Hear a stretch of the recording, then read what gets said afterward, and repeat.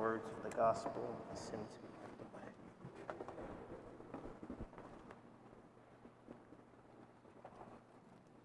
God is good All the time. all the time. Amen. For God, nothing is impossible. That's right. Amen. That's right. For us, we know that it is impossible. But for God, anything is possible. Amen. God has the power. And we know that He alone has that power to work miracles in our life. We desire for those miracles, but it's the good Lord who can work those miracles in our life. But He gives us a requirement called faith to be able to access that grace and receive that miracle we are looking for. There was a dad who sent off his son to war, and his son was a very noble soldier. He was always risking his life to save others, and he saved many, many soldiers. And the last soldier that he tried to save, as he was carrying his body to a safe place, he was shot. And the bullet went right through his heart, and he was able to somehow manage to rescue that last soldier, but he lost his life in the process. And so the soldier that was saved by this other soldier, this noble soldier, he wanted to see his father. And when he came back to the States, he was an entrepreneur. He made all this money, and he had a world-class painter paint an image of this soldier that saved his life. And he gave it to the father. And he said, "Your son saved my life. There's nothing I can do to repay what he did for me. But I'll give you this painting of your son." And he had a world-class artist make that painting. And he loved that painting, not because it was by a world-class artist, but it was the image of his son. And he was so proud of his son, that his son was so heroic in sacrificing his life to save others. And anytime people would come in, he would always point to the painting of his son, and people would admire the painting and the image that it reflected in the hero that his son was. And then the father died. And the man who was the millionaire, he also died. And in his will, he wanted his paintings to go to the father. Since the father wasn't alive, they put the paintings of the son and all these world-famous paintings together at an auction. And so the first painting that they wanted to auction off was the painting of the son. And nobody knew this soldier. Nobody cared. Nobody wanted to bid on that painting. Everybody was grumbling and said, "Let's just get it over with." So it was over and over again. They put the painting and said, "Look, does someone want to bid for this painting?" And there was a relative of the father. He didn't really have a lot of money, so he said, "I'll give $10 for that painting." No one wanted to outbid him, and so he got that painting.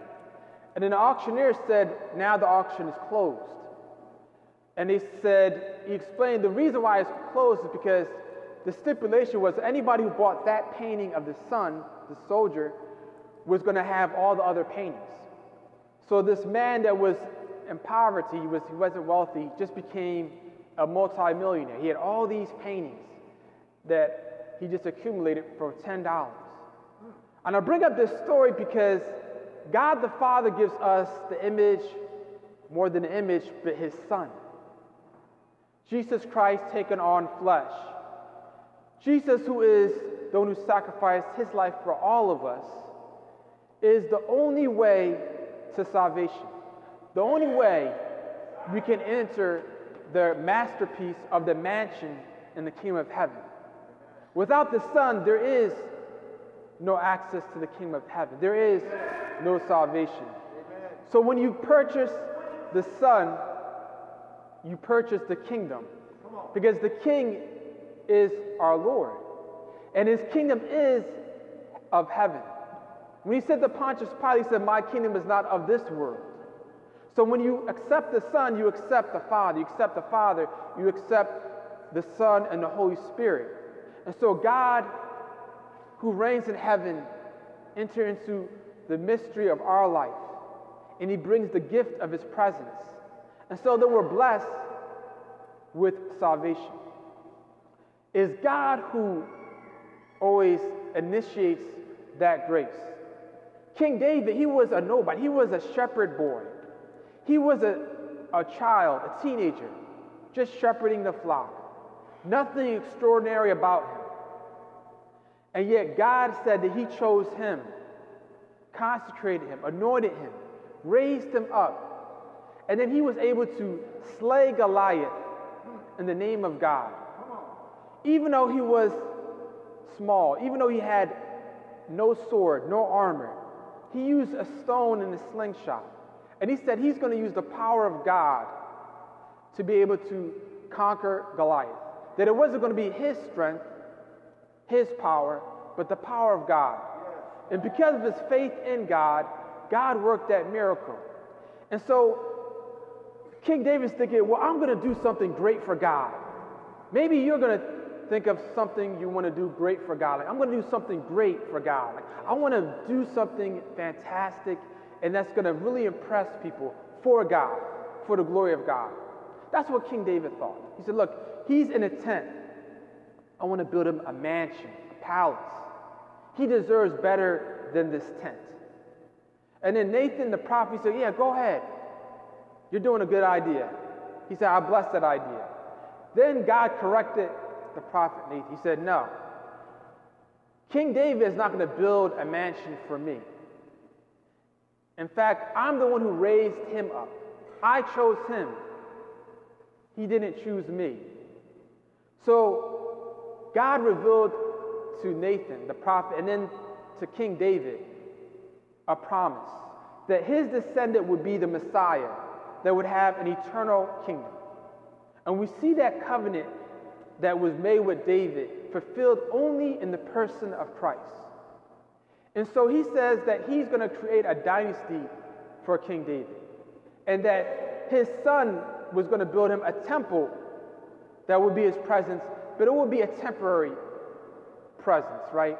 The ultimate presence will be the temple of Christ's body, the incarnation, God taking on flesh.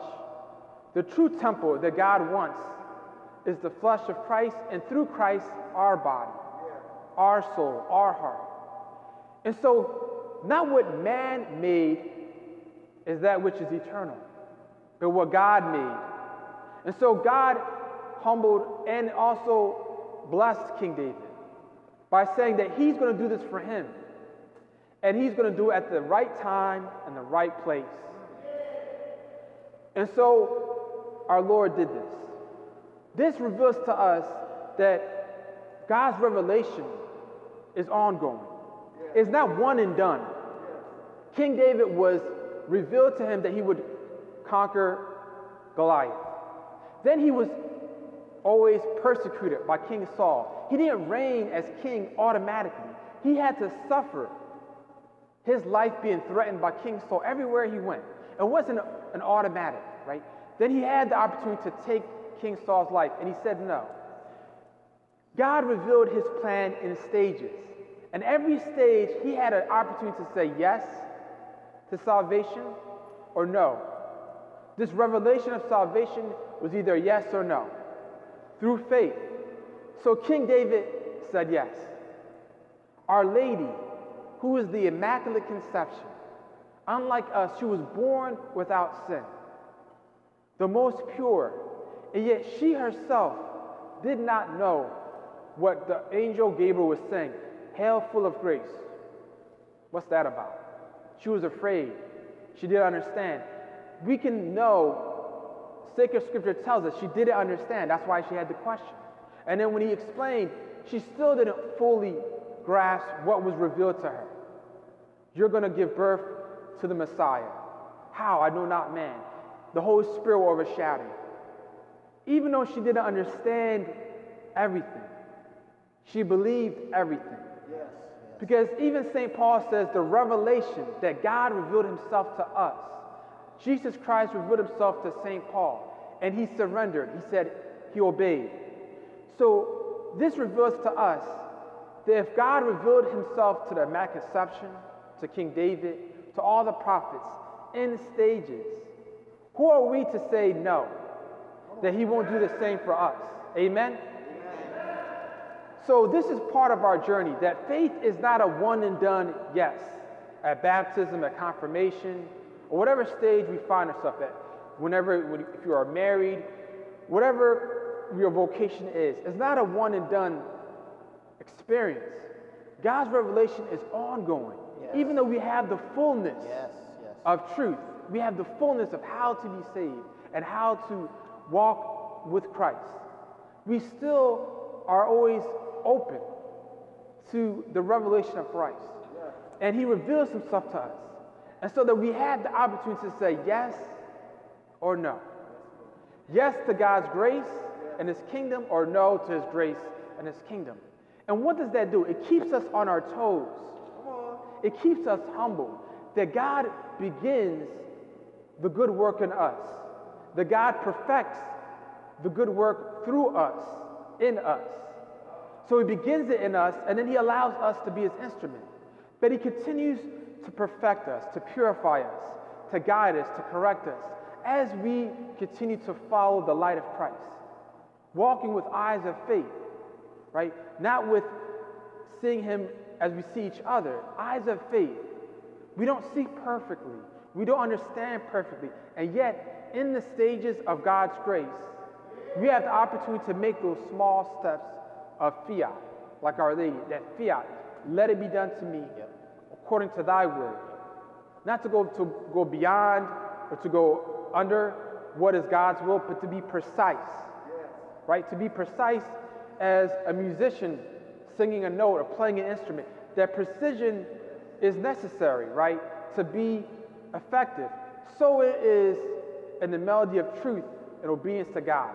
That expression of God's will is precise, is giving us our grace in that moment to say yes, to be open to God's grace, so that we can continue to follow Christ and we can continue to experience his presence, his glory. And when we do that, then we're able to sing the praises of God, like Our Lady. You know, she praised God through the Magnificat, the Song of Mary. My soul proclaims the greatness of the Lord. My spirit rejoices in God, my Savior. She sang that song of praise because of God's presence in her Savior, our Savior. And so we sing that praise of God in our souls as we continue to say that yes, as we continue to follow Christ. And we allow him to reveal himself to us in ways we never could imagine. In the name of the Father, and the Son, and of the Holy Spirit.